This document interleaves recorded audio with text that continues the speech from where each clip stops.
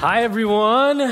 It is so good to be with you all. I'm honored to be with everyone in this room, at all of our campuses, and online. And I'm especially honored to be speaking in this series in which we're discussing the need to grow up with our faith, or else we're in danger of growing out of it. Discussing the idea of going beyond a flannel graph faith. This looks so good, doesn't it, though? If you missed last week's sermon, I encourage you to watch it. Phil did an amazing job setting up this series, and I'm not just saying that because he's my boss. I love the title of this series because I've always loved stories, and today's story is one of my favorites. I still remember sitting in Sunday school and we would sing a song like Father Abraham, which if you aren't a Christian, you didn't grow up in church, it sort of goes like this. Feel free to sing it if you know it. Father Abraham had many sons. How many sons had Father Abraham? And I'm one of them, and so are you. So let's all praise. And then we'd like spastically move all of our appendages, right arm, left foot, right foot. And we'd spin around. And I didn't even really get the song because my dad's name was not, in fact, Abraham. It was so confusing to me. And some of you are thinking right now, man, you Christians are really weird. You don't know the half of it. But then my teacher would sit down and bring out the flannel graph, detailing this fun and lively story about a boat and animals and a rainbow.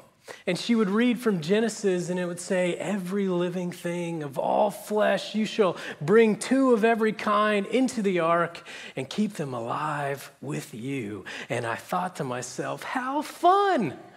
A traveling zoo cruise. All of my favorite animals in one place, and also cats. Most kids are enchanted with this story. And of course, though, that's not all there is. Years later, I started reading the Bible more seriously, and I saw a different story. I read this. He blotted out every living thing that was on the face of the ground. Human beings and animals and creeping things and birds of the air, they were blotted out from earth. Blot out. To be clear, being blot out is not good. Blot out is what I want to do my kids when we're on a road trip, and they keep asking, are we there yet?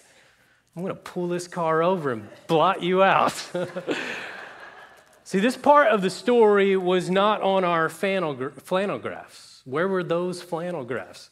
So today we want to return to this story and see the deeper meaning behind it, because that's the thing with stories, right? Stories point to something deeper. Stories are how we make sense of life. Our entire worldview and memories are created out of stories. Robert McKee, he's a script writing legend, says stories are the creative conversion of life itself into a more powerful, clearer, more meaningful experience.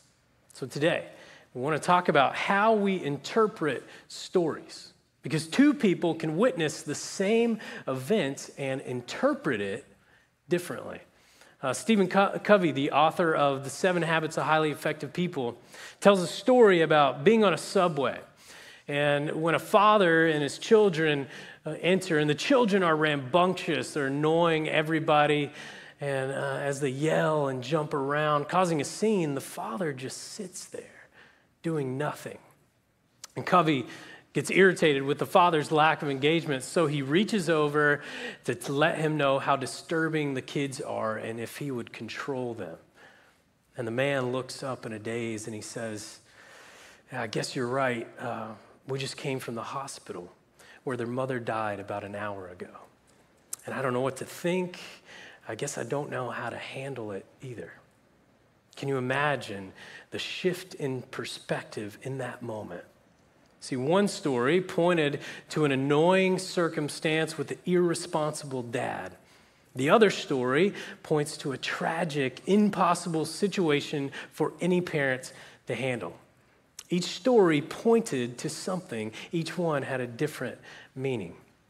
And Covey writes about how he could have handled this situation differently. He talks about the need to have asked more questions instead of assuming. And this is how we interpret stories, right? We ask questions. So today we're going to look at one of the most ancient stories we have, asking questions about meaning. What is the point of this story?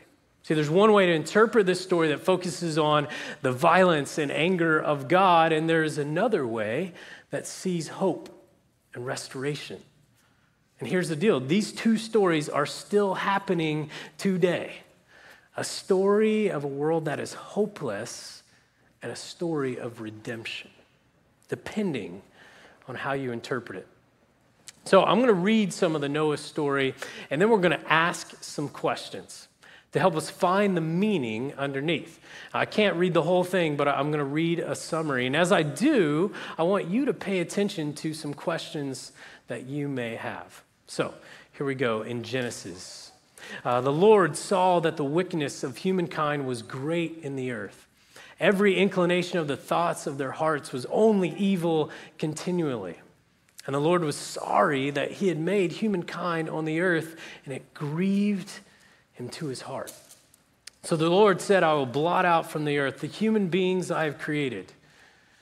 But Noah found favor in the sight of the Lord. And God said, make yourself an ark of cypress wood.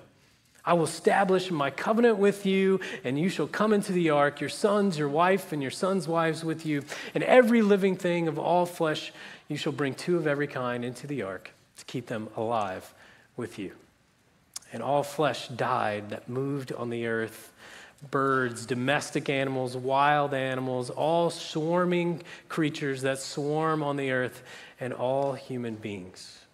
But then, many days later, Noah and his family are saved.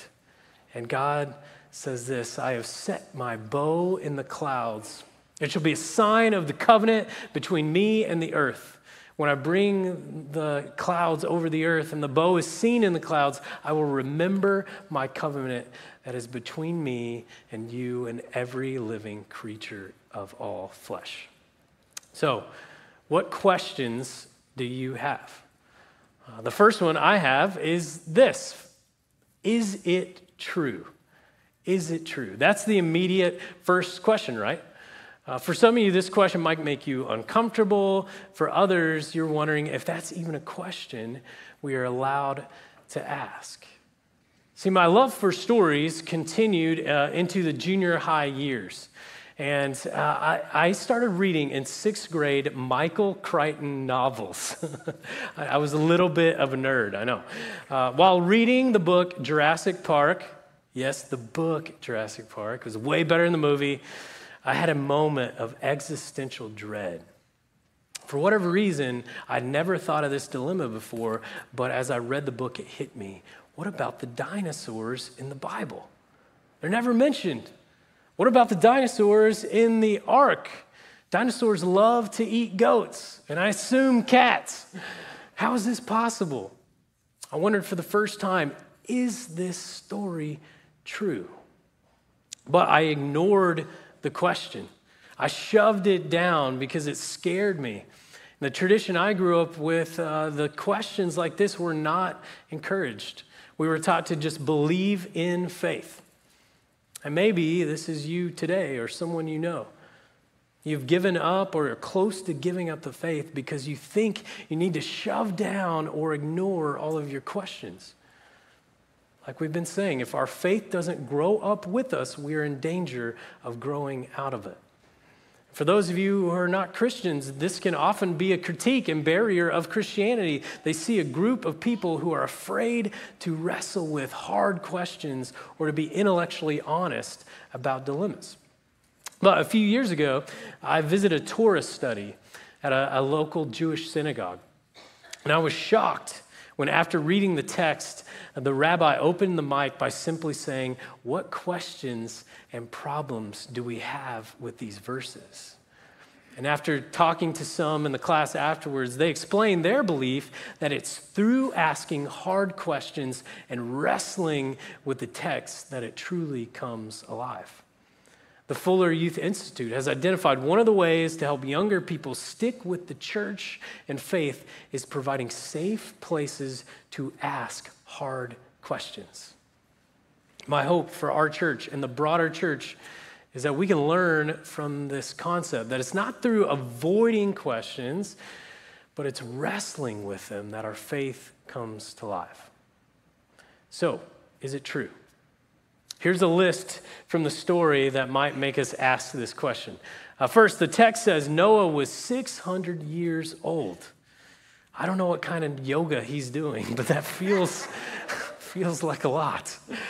How do they build a boat this big? Where did they get their power tools those days? How did Noah call the animals? Did he have some kind of dog whistle, right? How could all the animals, this is a big one, how could they all fit on the boat? What does the Bible mean when it says kinds of animals? Is it talking about species? Because that would be too many to fit on the boat. What about there not being evidence of a global flood? And finally, the big one, what did they do with all the poopy? Yes, I said poopy in church. I feel alive right now. So is it true? Did all these things happen exactly as it's written? Here's the deal. There are different camps here. Some Christians believe this is a historical, fully literal, accurate account. There are Christians who have done a lot of work to show how so many animals could fit on the boat. And they believe that this was an actual global flood as is written. But then other Christians believe differently. They believe this was probably more of a localized flood. And they see the story more as figurative, a passed down story from the Israelites helping to explain their history. And here's the deal. I'm positive we have both camps and everything in between in our church today. One of the things we say here at Menlo is we want to have a generous orthodoxy, where we agree on the essentials but have grace in the non-essentials. It's a church where many different perspectives can belong, all in the name of Jesus. I love this about our church. And like last week, we're fine not thinking about this topic. So for some of you, you're just fine. You're like, I could not think about this topic ever again. But other you want to dig in more. And so in the same book series that we mentioned last week, we have a book called Genesis, History, Fiction, or Neither. And it presents 3 Christian views of Genesis 1 through 11, including the flood. So you can check that out later if you're interested. But to our question, is it true? Well, I would say that maybe this is the wrong question to be asking. Again, every story points to something. Stories give a deeper sense of meaning and understanding. The head of theology for our denomination says it like this. He says, the flood is one of the most misunderstood stories in the Bible. Put to the side the question of whether it really happened or not. That question would be to misunderstand the point Genesis is trying to make.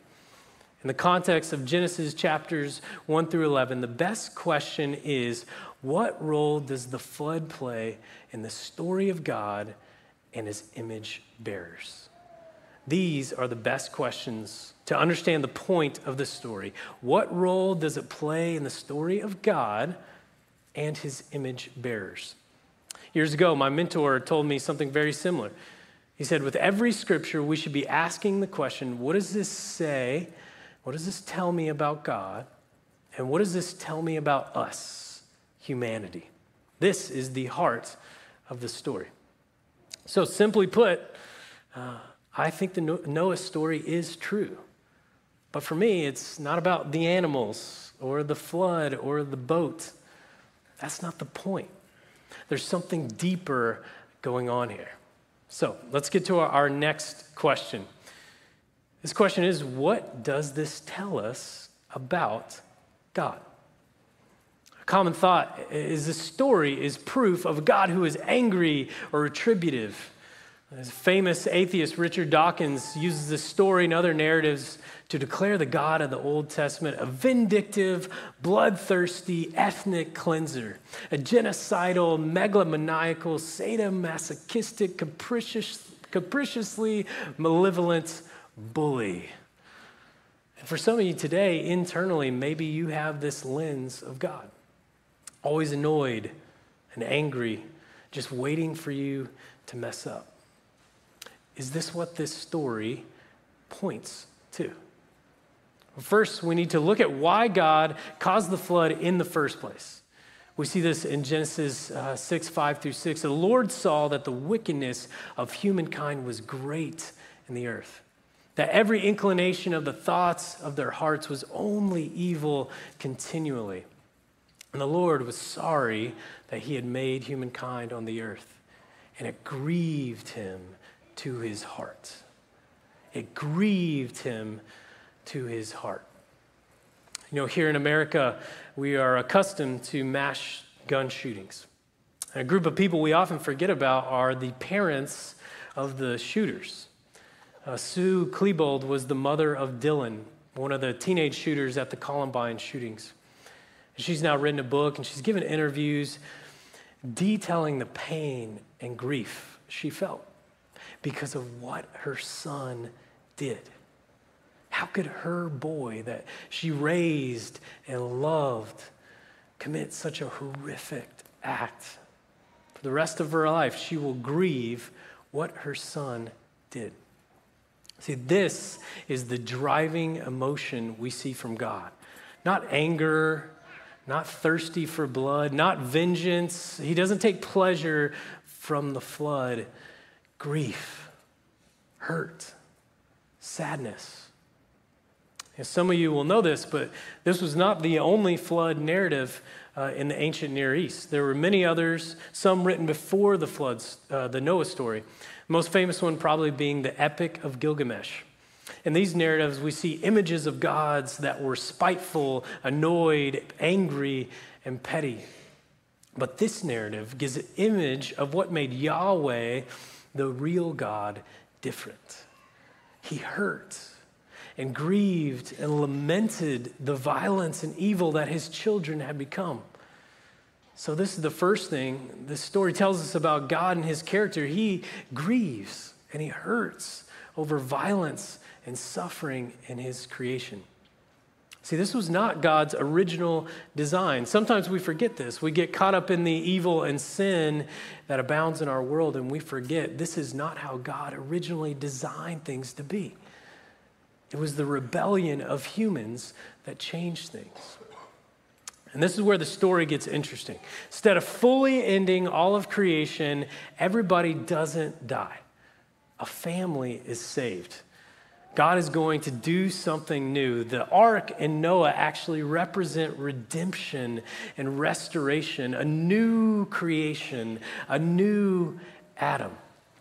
Old Testament scholar Walter Brueggemann says, the narrative concerns the grief of God and the emergence of new humanity in the midst of old judged humanity.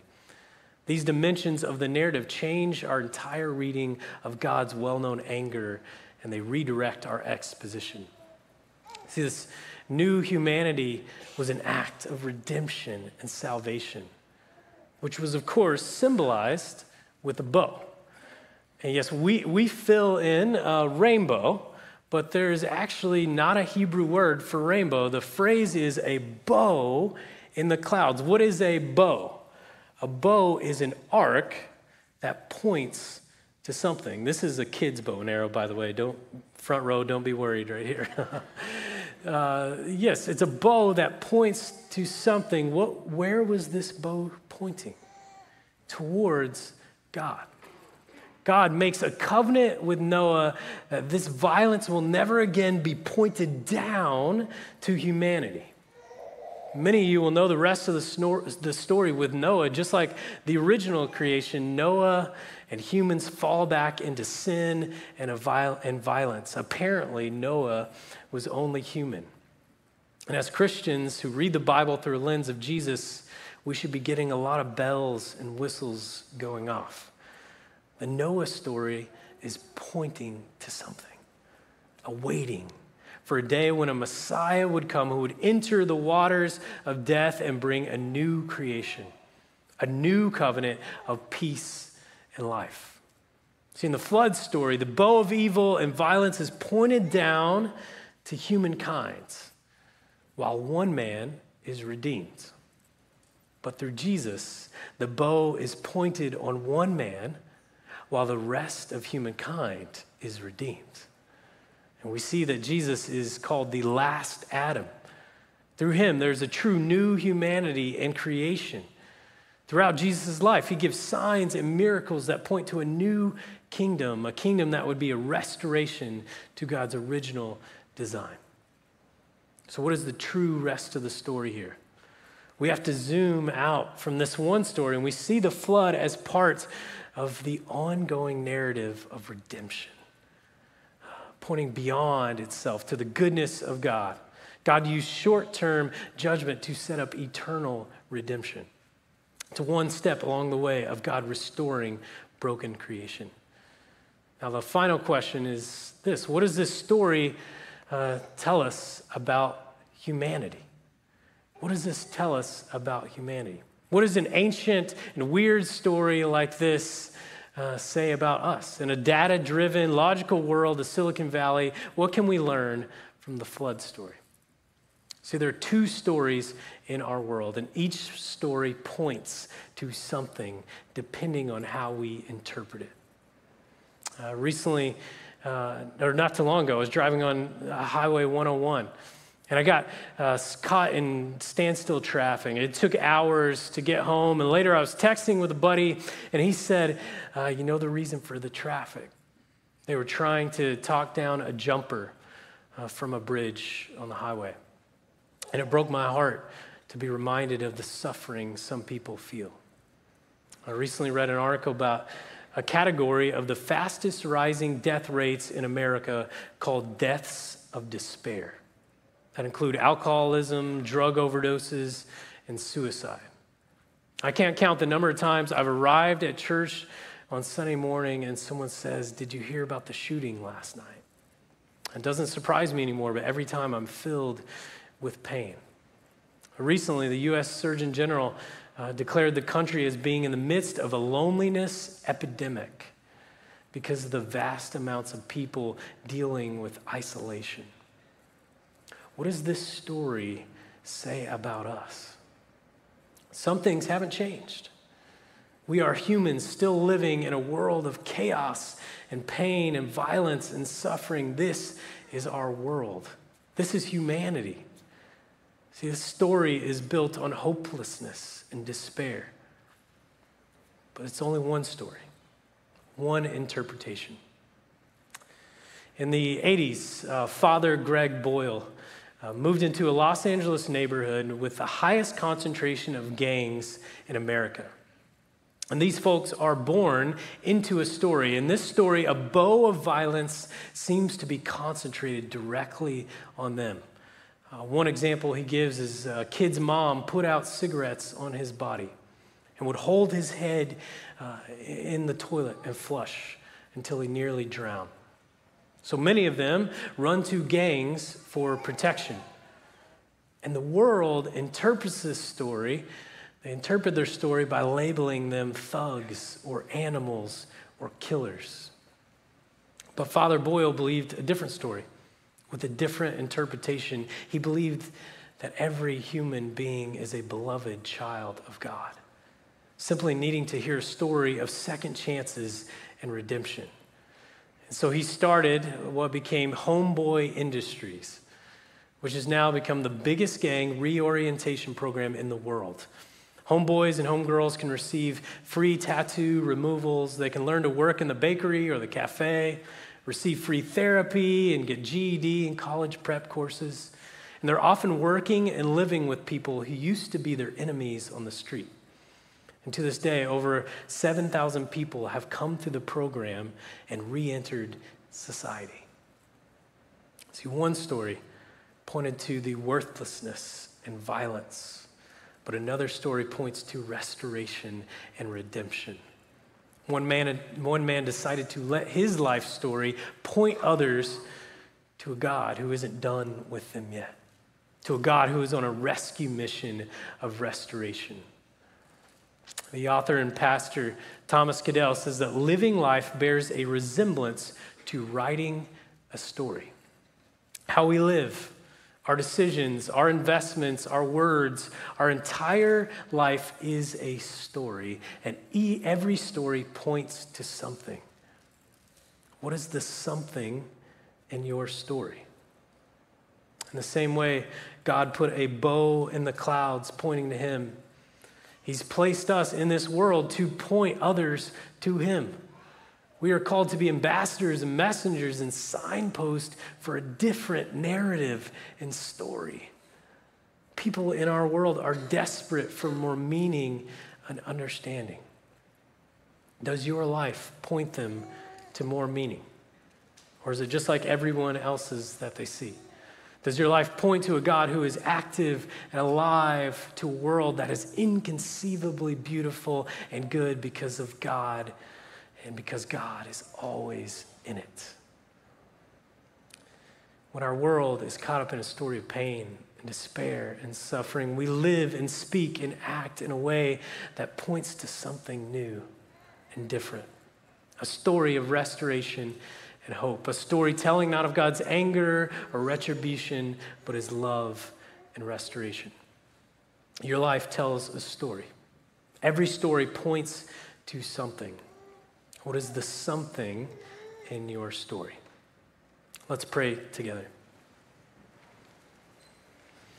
And this week, as we talked about last week, our spiritual formation practice in the series is Lectio Divina. And what we do with Lectio Divina is we remember that the text is not just any story. The text, the scriptures are alive and active. So as we pray together, let's remember that God, his Spirit, is with us, speaking to us. So God, would you speak to us? As we look at this ancient story, would you show us an interpretation that this world so desperately needs? Would you show us the ways that we live and act and move in our lives and how we can point to greater meaning, greater purpose? And God, for those of us who are in a situation of life where it feels like our story is just sunk in a time of worthlessness and suffering, would you give us hope? Would you speak hope and life and purpose to us today?